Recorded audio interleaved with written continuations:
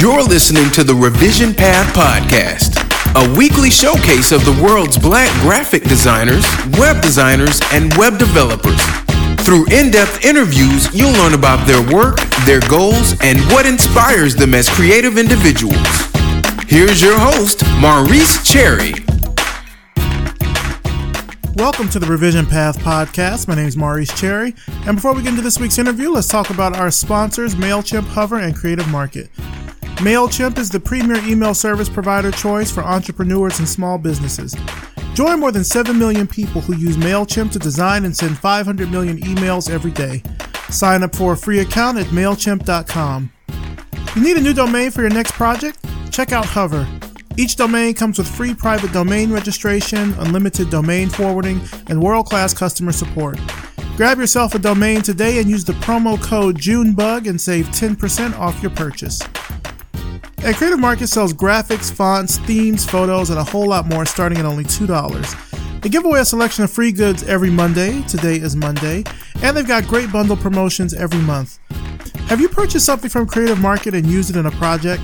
Then you should submit your work to Made with Creative Market, which is a showcase of theirs of designers' works from around the world that are made using Creative Market products, hence the name Made with Creative Market. You can check that out at madewithcreativemarket.com. We have a new review on iTunes. You know I love reading these. This one is from Seth Stuff, and it's titled, A Window into the Lives of Talented Digital Natives. It reads as follows.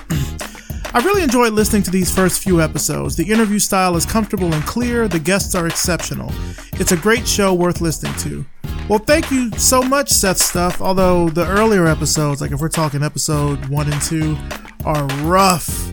They are so rough in terms of audio quality, but they're good interviews. So definitely thank you for leaving a review. That really means a lot that you take the time out to leave that. And for anyone else that's listening, if you want to leave a review, just look us up in iTunes, search for Revision Path, leave a rating and a review. It really helps out a lot. Now, switching gears here for a bit. Remember when I said last week that we were going to be moving off of Tugboat Yards? Well, Revision Path is now on Patreon. I got everything set up there on Friday. You might have seen a few tweets about it. There are new pledge levels for you to show your support. There's some great perks as well, including a monthly Q&A video from me and the opportunity to have a monthly Google Hangout with me and with other Revision Path supporters. So it's like a good networking kind of opportunity as well. I'm really excited about it. So head on over to revisionpath.com/donate. That's going to redirect you to our Patreon page. Or if you're already on Patreon, just do a search for Revision Path. It's patreon.com/Revision Path. Patreon. All right, now let's get on with the interview. This week I talked with Damian Madre, a product designer at Neo Innovate and founder of Honey and the Glint. Let's start the show. All right, so tell us who you are and what you do.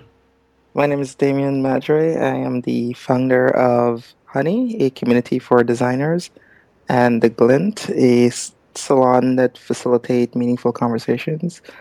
I'm also the product designer at Neo Innovate, an innovation consulting company in San Francisco. Talk to me about what exactly a product designer is or does. I know that in this industry, oftentimes the roles that we have, the names change, the things that we have to do kind of take shape as the industry grows. What exactly does a product designer do? For me, a product designer encompasses UI, UX, which is both the visual side and the user experience side of design. Furthermore, for what I do is a lot of product development and strategy, the design of the product. So it's usually a role that encompasses a lot of different things, those things that I've just mentioned. So yeah, that's essentially what I do at, say, Honey, for example. I do a lot of the product development, the strategy, and the design and the direction of it.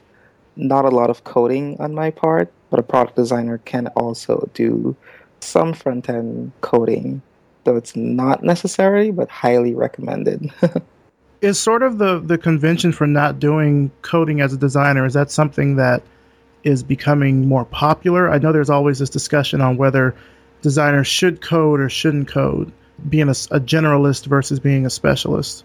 Yeah, so designers should generally know how to code. They don't necessarily have to be expert at it, but if they are, then good for them. Those are what we call unicorns. But knowing how to code give you a different perspective on your work and also being able to collaborate with developers. Additionally, the biggest advantage I see with knowing to code is you should be able to execute on your designs, meaning you implement it as you've designed it. It saves a lot of time instead of having a lot of back and forth between yourself and the developer trying to get them to get it right. So ideally, it's better to know how to code, and it makes doing and starting things a lot easier because you're more independent, knowing how to design and code. If you don't necessarily have to know how to do back-end development, or you don't necessarily have to be the expert on front-end development, but just knowing it goes a very long way. I think as a designer, it really depends on the skill set that you're passionate about and what you want to do. I think in the industry, it's like people run away with the idea that, oh, as a designer, you need to code, or you need to know how to code. I disagree with that. It's not necessarily true. Like I said, knowing it is a good thing, but as a designer, or in any profession, you should do what you're passionate about, right? So if I don't like coding, as in my case, then I hate the idea of people telling me I should code, right? No, I don't like coding, so I won't learn to code. I would learn the basics of it, like I said earlier, but this whole idea of pushing on designers that they need, there's a difference between knowing and then using the term needing to know the code. So this whole idea of pushing that on designers is not something I entirely agree with, because if you're not passionate about it and you're more passionate about the creative side of design, then by all means focus on that and be good at that, right? Generalist, it's good to be a generalist and knowing different things, right? So if you don't know the code or you don't like coding, what are the other things that you're passionate about outside of design? So for example, you can be really good at growth hacking, or you can be really good at visual design or UX design. These are all different skill sets that are highly valued. So how we look at it is, imagine an individual as a pie, and that is divided up into your skill sets. And you have to see in that pie, it doesn't mean like no part of it should be code. It's just how much of it you want to be code, how much of it you want to be visual design, how much of it you want to be user experience design. Looking at it that way. I think that's a better way of looking at it, as opposed to saying, oh, you're a designer and you need to know to do front end, or you have to do this or that. You don't have to do anything. You just have to do what you're passionate about.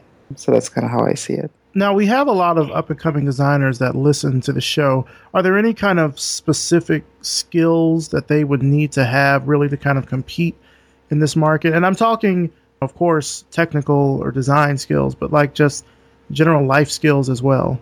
Yeah, well, we call them soft skills. I call them soft skills. And soft skills are great. Knowing how to facilitate conversations or facilitating a group goes a long way.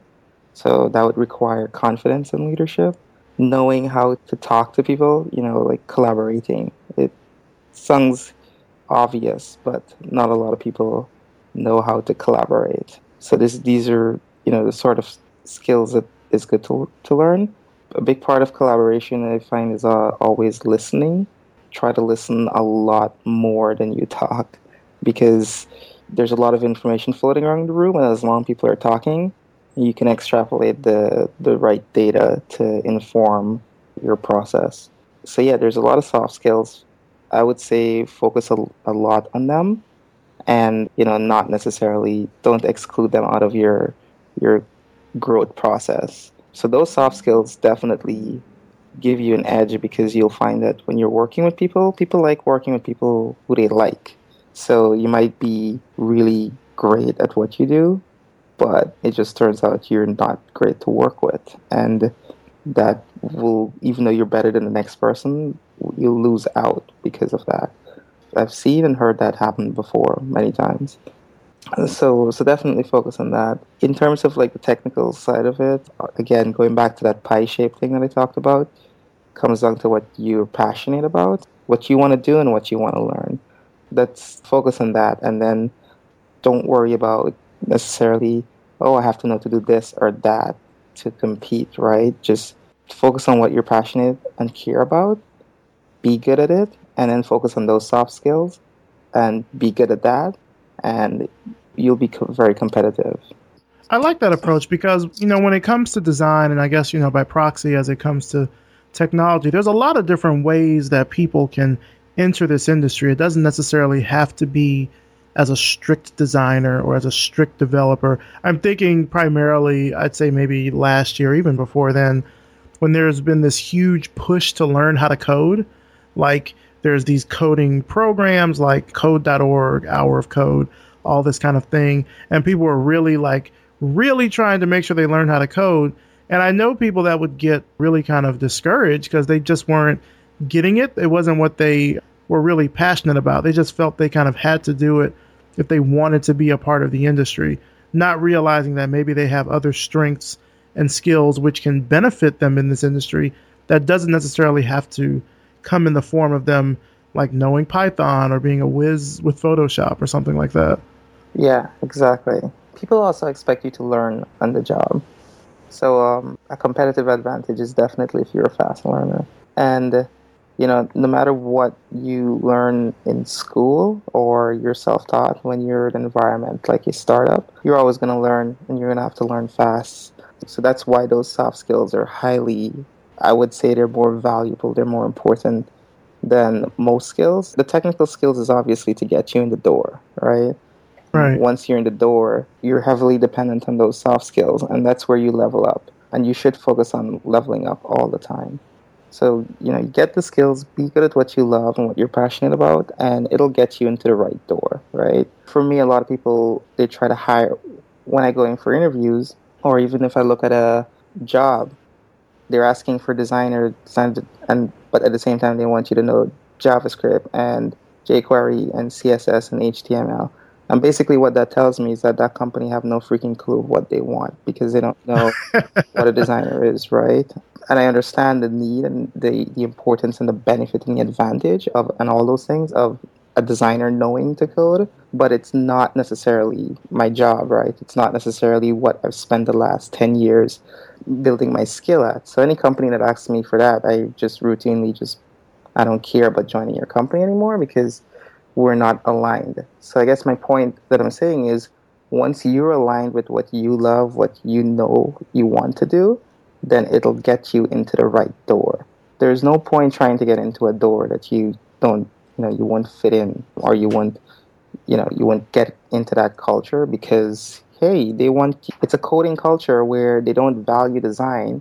They more care about everyone being able to code, right? There's an organization that I interview for, and it's a really great company, kicking ass, taking names. It's awesome, but their culture is where everyone codes. And at that point in time, I didn't even know much front end work, right? Now I do, but then I didn't. But I also didn't care about joining because I don't care about doing that sort of stuff. And the type of approach they have towards design is less towards design and more towards the engineering aspect of it, which is cool and works for them. But that's my point, right? That's not the culture that I want to fit into. So yeah, again, it comes down to focus on draw up a pie on the board and think about the skill sets you want and you like and you enjoy doing and dive into them and figure out which is going to be the greater part of it. But if it's design, sure, design is like 65-70% of it. What's the other 30% that you can share among different skills? That's how I look at it. The thing about the internet is that there's lots of trends. There's a trend for everything, right? And designers learning to code is a trend. It is a trend that will go away because that is not necessarily the value in design. It's not necessarily to learn to code, right? And as we move forward in what we're doing in software design, things are going to change, and it's going to get to a point where it's either going to change the way we code or it's the way we approach design is going to change. So trends happen, and that's fine. I do believe in learning and knowing how to code, primarily because it makes your conversation with a developer so much easier. It makes the collaboration with them so much easier. Also, developers respect when you know how to code. So it's a good thing to know. But I wouldn't necessarily say that you need to know how to do it. Just do what you're passionate about. That's the best model I can think about. Now, you mentioned earlier that you are not just a product designer, but you've also co-founded Honey, and that you also put on this salon called The Glint. And I want to talk about both of those, but just kind of walk me through what's a typical day like for you. So pretty straightforward, really. I just, get up and try to meditate a little bit just by lying in bed if I can. Usually I'm pressed for time because I wake up and then I got to get ready and I go out. I have a great commute to work, which is walk, then I get the BART, which is the train in San Francisco, and then I do another 5-minute walk. And that allows me to think and clear my head. People watch. I'm just usually inside my head thinking a lot. And I'm not thinking about today or tomorrow. I'm usually thinking about 10 years from now, 20 years from now. What is it that I'm trying to do? I think about that a lot. So that's usually what my morning is about. I get into work and we have this thing at the office called stand-ups. Most companies do it, especially in software. So we stand up, we do like 5-minute, 10-minute, we go around in circle and talk about what we did yesterday, what we're doing today, and if we have any blockers. So that's usually helpful to kicking off the day. And then from that, it's really just like jumping into whatever needs to be done for tasks for the day or for our goals that we have lined up for the end of the week. We just jump into those things because it's mostly self-organized and self-manage. So you approach the work however you like or the best way you see. And then at the end of the day, 5:30, I continue working. So I'll work on Honey, or I have a side projects. So I have Honey, I have The Glint. I might be helping friends out with their stuff. So I do a number of projects. I'm always like I'll work from 5:30 to 9 or 10 at the office, and then I'll come home and try to relax and start it all over again. So tell me about Honey. What was the inspiration behind creating that? Honey stemmed from wanting to create a place where designers can get constructive feedback. There are a lot of design communities, but they all focus on showcasing your work. Honey focuses more on getting feedback and critiques on your work. So that's what I wanted to do. And I wanted to do that because, primarily because there wasn't any place for it. And I think it's a valuable thing for the design community. I'm always about like trying to create value and creating meaningful products. So Honey is not necessarily the largest or most popular design community by any stretch of certain standards, but it is there. We've got a great community that give really good feedback. So yeah, that's what inspired it, is essentially wanting to help designers improve on their work or on their craft. As a freelance designer, it's hard to get feedback. It's also you're home, you're in an office, you're wherever, you're by yourself essentially. You're doing your work, so you're in this silo, so you don't get to bounce ideas off of people and get feedback, right? So in San Francisco, that is not necessarily a problem because there's startups everywhere. There's a lot of designers here, so it's very easy to get feedback. However, outside of San Francisco, it's a different case. So yeah. And what have sort of been the things that you've learned since starting Honey? Well, I've learned a lot. There's a lot of mistakes, probably still making mistakes, but I'm trying to think of one of the key things that I've really have learned a lot from Honey. It's actually one of the reasons that I do it and I keep doing it is because I keep learning new things all the time. And it also keeps me on the edge. It keeps me on my toes where, my craft doesn't get rusty because it's extremely challenging to do it. So I guess what I've learned about Honey, I've learned how to manage teams because I've had to outsource the work and work with developers. So I've learned how to do product management. That is also part of my skill, a very small part of my skill set on the pie. So I've learned that, which is really awesome. I think that's cool and good to know. I've learned a lot about building communities. So that is also a big part of why I do Honey, because I love creating communities. So that there's also learning in that. I've improved my product design skills. I've learned about retention and activation and emailing strategies, although I'm still learning about that, but emailing strategies. So there's just like a it's an entire product with over 13,000 designers, and you're trying to get people to come and give feedback and submit work. So there's a lot of things you learn around product, which, goes into like very minute detail, like email strategies and how do you do that and how do you craft emails. Some of the stuff that might seem uninteresting actually or kind of boring, but they're actually pretty great stuff to know for any other project that you might work on. So yeah, I've learned a lot.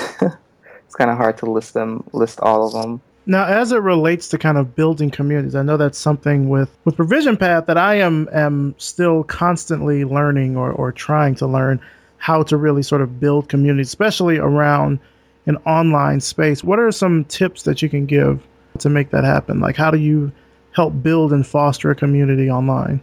Always constantly engage and provide value to the community. That goes a long way. Consistency is important. Consistency in everything you do is important. So if you're doing a product, then, be consistent in that. And I'll give you an example even with what you're doing. If you're building community with Revision, consistently doing the interviews is what helps to build that community. The minute you kind of deviate from that or you miss 2 weeks or 2 shows or something, then that begins to affect the community. So I say consistency over and over because it's actually hard to do. So consistency is a big part of it. Transparency is debatable, but for me, I approach community, and I think it's the best way to approach community is to be transparent, be open with what you're doing and how things are progressing. So generally, when people are part of communities, the way they see it is that they're making an investment to be part of this community. And because they're making an investment to do that, then they care about the progress of it and how it's growing and where it's going. And so definitely being transparent and all these things are very, very important. I think, primarily those are the 2 important things is consistency and transparency for me. I think everything else is, fairly basic of what you might know. Another huge part is trying to bring people together as often as you can. So we live in a digital world, everything is online, but when you bring people into physical space with each other, then that's a good thing, that's a positive thing. And it helps to build that community because it brings people closer and help them to connect. That's important. And they complement each other. So if you have an online component of your community and it's going really well, you would find that if you do the offline component of it, it'll get stronger. And then in some cases, you have the offline component, but not the online component. And if you add the online component, it'll get stronger. So they complement each other really well. Now, building on that community sense that you're talking about, as well as bringing people together physically, tell me about the Glint. You said that that's sort of about bringing people together as well, making these experiences. Yeah, so the Glint is essentially, it started about 3 years ago, and now it's sort of like a restart and an experiment and constantly making changes to it. So what it is today or right now is we do salons, and these salons facilitate meaningful conversations. So we aim to bring entrepreneurs, philosophers, scientists, engineers, people from all different types of professional background and even personal background. We try to bring these people together, and we facilitate meaningful conversations. And this is where the experiment part comes in, because it's been a matter of trying to figure out what are the best facilitators of conversation. So we usually have it's an all evening sort of thing. So it's on a Saturday. So when you come on a Saturday night, you're giving up your entire Saturday night. So it's usually there's live music, there's poetry, there's talks that's interesting, and then for the most part, it's just trying to connect people and have them converse in a meaningful way. And I guess the whole idea is that you go to an event, and if it's an event that is pretty large, like over 30 people, then it's not as intimate as you'd like. So we keep it to 30, 50 people, and we try to make it highly intimate. So by the end of the night, the thing that we're looking for is where people walk away saying, hey, I've met someone who can be my friend, right? And these are things that have actually happened, right? Where people have gotten job just by going to the salon, or they've co-founders or investors or best friends. I know people who've met at the Glen 3 years ago, and they're like best friends with people they've met there today.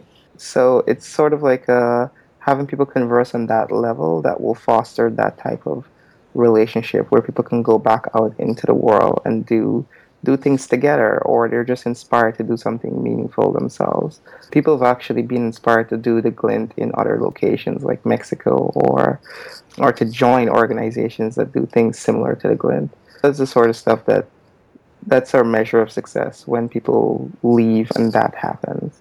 So yeah. So how do you, I guess, stay motivated and inspired with all this work that you're doing? You're a product designer, you're working on Honey, you're crafting these experiences with the Glint. What sort of keeps you going? Surround yourself with inspiring people who are doing the same thing, people who are equally or even more passionate about what they're doing. And when you see them making strides and making moves and doing things that, that's inspiring, then that keeps you relatively motivated and also inspired to keep doing what you do. So that's the single best answer I can think about, because otherwise things get hard, things fall apart, things are not going as fast as you like, or you're not making enough progress, or it's really hard. And even when you're surrounded by those people, you might be tempted to compare and think that, well, damn, they're making progress, I'm not, right? But that's more like the negative way of looking at it. The positive way is like, oh, they're making progress, my turn is coming. I just have to work harder. I just have to keep at it. I just have to be consistent. So yeah, that's sort of like what keeps me going. Have you had any mentors that have also kind of helped you out? I haven't had mentors coming up. No, it's just really been mostly, no mentors really. I'm thinking, the fact that I have to think about it means the answer really is no. Definitely there have been people who've helped me along the way and given me advice, but I guess my definition of a mentor is those moments when you're breaking down and you're stuck and it's really hard to make that next step forward, or you don't know how to, then you have someone to talk to and to lay that out and that can help you. That's my definition of a mentor. So by that definition, no, I've never had anyone for that. Well, speaking of advice, what's been some of the best advice that you've gotten that's really stuck with you? Really good advice that I've had is pretty much some of what I've said earlier about being consistent and driven.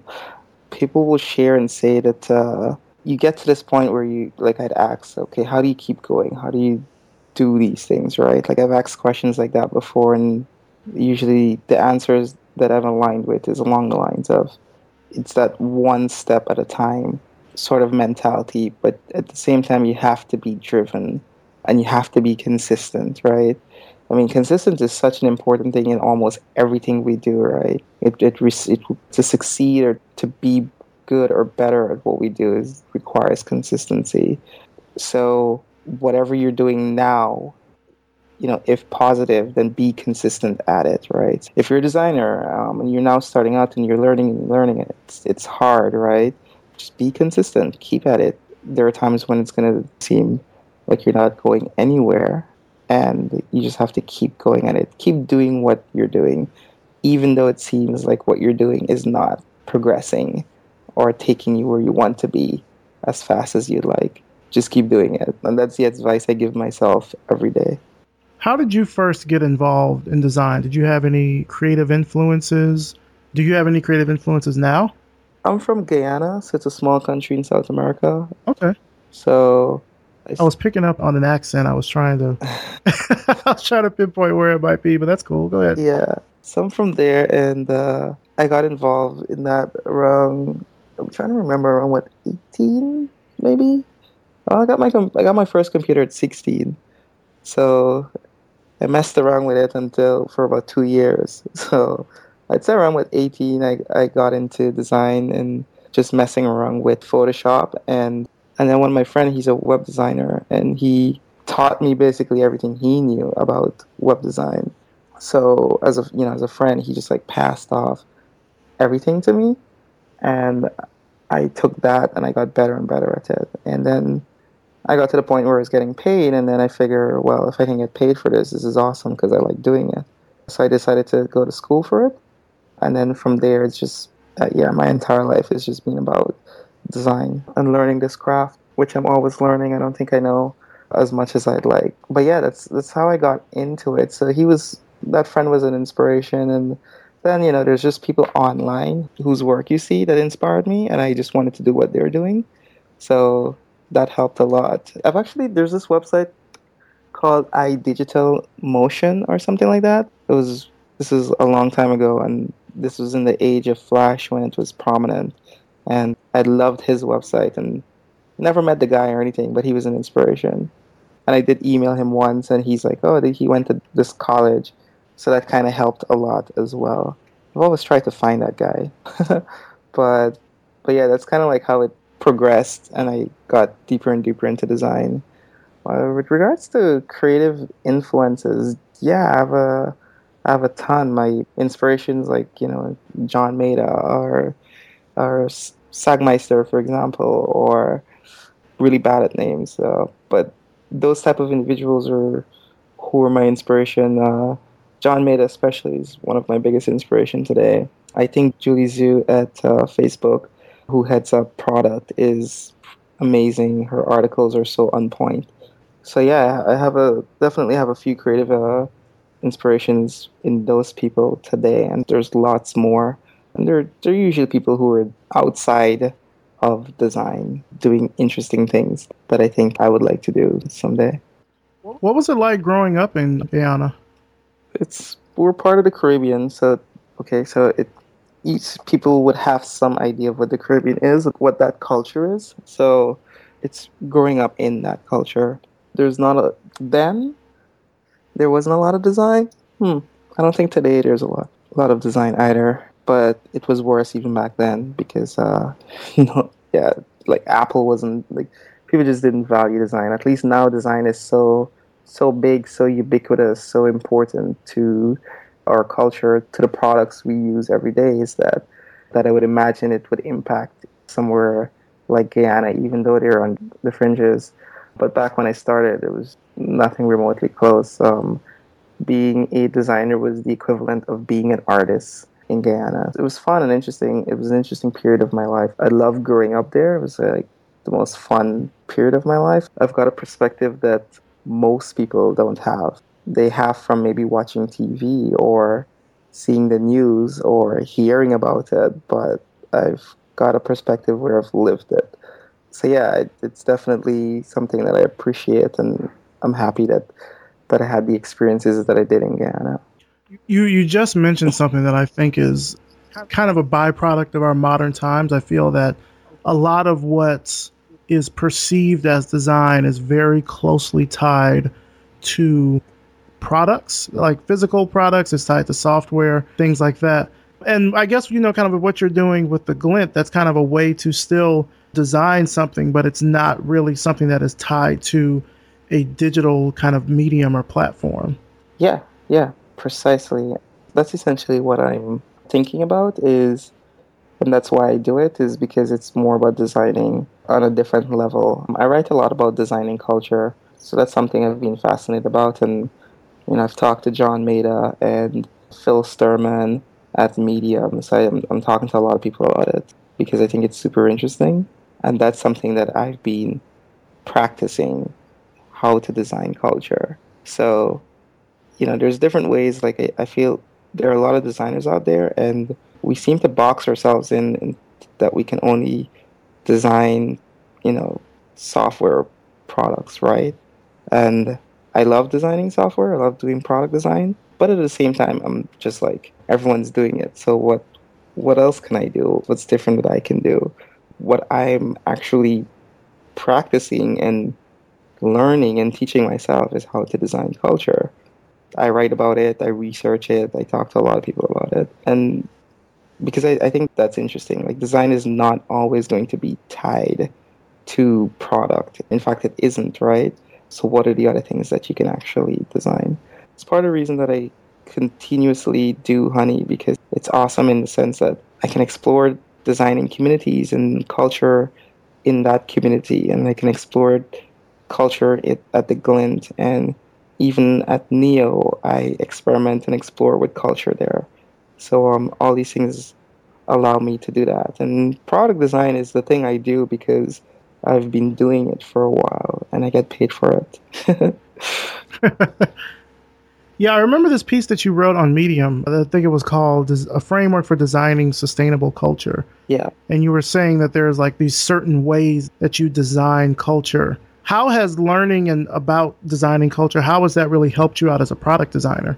As a product designer, well, it makes me think a lot more about the culture, the people designing for. We have personas and we have job personas, so to speak. And then I think a lot about like the culture persona because, and this is all relatively new to me, so I haven't really dug into it as much, but there's these personas, but at the same time, there's the culture persona that where even the job and the persona fits into, right? They're kind of like a subset of the culture persona because culture is the overarching thing that everyone is part of, right? But it's also different in the sense where it's like a job persona, for example, if you go by the job description, then in China, that would be different from, the same job would be different from the job in the US, right? Versus China.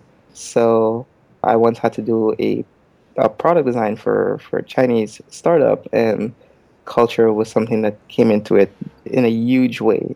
That actually is what made me thought about it and saw the influence of culture, because every day we design for the Western world, it's a Western culture, so we don't think about it. It's innate. We don't even have to think about it. We don't even have to consider it, right? But as globalization starts to happen, and countries like China and India and Singapore and all these places are emerging, then culture is going to become this thing that we have to think about because their culture is not the same as our culture. So I think it's very interesting to think about those things as a product designer. Do you have any other projects or things that you're working on this year or any kind of plans for the summer? Yeah, I'm working on something with my friends, and it's essentially called Playbooks. And what we're working is trying to figure out really is how to document or how to capture processes within companies and organizations, and processes that would allow that they can capture, but then they can collaborate and improve over time as opposed to it being static. So that's one of the things that we're working on for this year. That's one of the things that I'm working on. And then there's always stuff that I'm working on that'll emerge. I have a few smaller projects or ideas in mind. I'm just looking for a little bit of time to open up so I can execute on it. But until then, those are the things that I'm working on. Are you where you wanted to be at this stage in your life? Growing up as a kid, you have certain ideas as to where you want to be when you're a certain age. But as a kid, you don't understand the realities of life. Amen. So I would say from that perspective, no, I'm not where I want to be. But as an adult and knowing the realities of life and all the hardship that you have to go through and how progress is made, I'm surprisingly far in life. It's kind of crazy. I'm happy with where I am, but can I do better? Should I be further?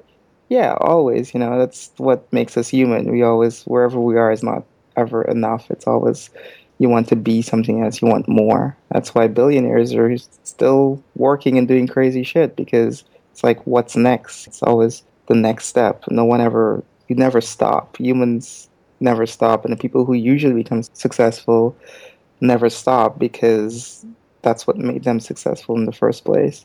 So yeah, I think I'm pretty happy with where I am, but I think there's more that I'd love to achieve.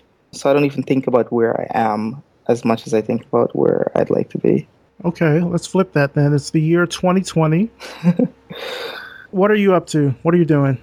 The year 2020, I would hope I'm doing a couple of interesting things along the lines of either like designing and creating cities, right, to facilitate certain things, whether it's a city somewhere on planet Earth, or if it would be on Mars, would be really awesome, actually. I follow space a lot. That's something that no one would know unless you follow me on Facebook, because that's where I post all that stuff.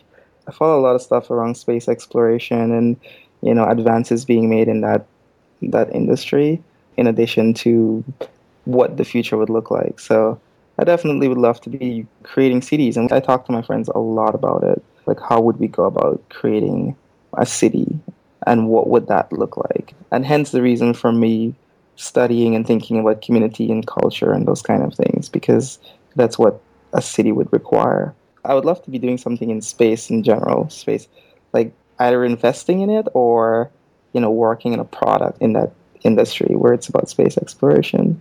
But in 2020, I most likely would not be opening Photoshop. I will not be doing that. I will be the individual going into companies like Apple or Twitter or Adobe or whoever, and helping them figure out what their culture is and how to improve it. That's the type of person I would like to be. And the person for me who's doing that now that I respect a lot is John Maeda, that is who he is right now. He's a catalyst to many different things, and that's sort of what I want to be doing. I want to be thinking, forward thinking and sharing that with people and helping people learn. So I would love to be that catalyst in the future, but it's definitely a long way from now. So, well, actually, no, that's in 5 years. No, trust me, you'll blink, it'll be here. Yeah, it's true. It's like 5 years from now. So yeah, there you go. It's a short time, a lot of work to do. Yep, get to work. Exactly. Well, just to, kind of wrap this interview up, where can our audience find out more about you online? Where can they follow the work that you're doing, stuff like that? So, yeah, you can be pretty active on Twitter. I share a lot of things that I read on Twitter in terms of design. So you can find me primarily there. That's the place where I am active in a professional capacity. So my Twitter handle is The Madre. All right. And for the other things that you're doing for Honey, for the Glint, where can they find that out? Find out more about that? For Honey, it's honey.co. So that's HUNIE.co. You can also look us up on Twitter at honey.co as well. For the Glint, it is TheGlint.com. And you can also find us at It's the Glint on Twitter. So those are the two places where we're fairly active. Also, for the Glint, we're fairly active on Instagram, where we post inspirational stuff and what we're doing. It's the same thing as Twitter, at It's the Glint. It's the Glint. Yeah. Got it. Cool. Well, Damien, thank you so much for taking time out of your day to talk about the work that you're doing with not just, about product design, because I think that's important for people to learn about, but also about what you're doing with Honey, with the Glint, and really kind of talking about the work that you're doing around designing culture and where that will go, sort of into the future. So thank you so much for coming on the show. I appreciate it. Thank you for having me. It's really awesome to be on it. So thanks again. And for everyone who've listened this far, thank you.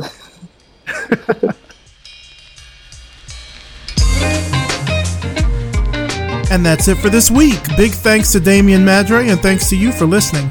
You can find out more about Damien and Honey and the Glint through the links in the show notes at revisionpath.com. Thanks as always to the companies that help us make this possible: MailChimp, Hover, and Creative Market. When it comes to email marketing, MailChimp makes it extremely simple. They've got really great reporting and autoresponder features, and you can send 12,000 emails to 2,000 subscribers for free. No contracts and no credit card required. Check them out at MailChimp.com. Hover is the best way to buy and manage domain names, and they give you exactly what you need to get the job done. Get yourself a new domain or transfer your current domains to Hover and save 10% off your first purchase by using the promo code JUNEBUG at checkout. And lastly, there's Creative Market, a marketplace that sells beautiful, ready-to-use design content from thousands of independent creators from around the globe. Head over to creativemarket.com, pick up those 6 free goods that are available for free every Monday, and if you see something else you like, use our discount code RevisionPath and save 20% off your purchase.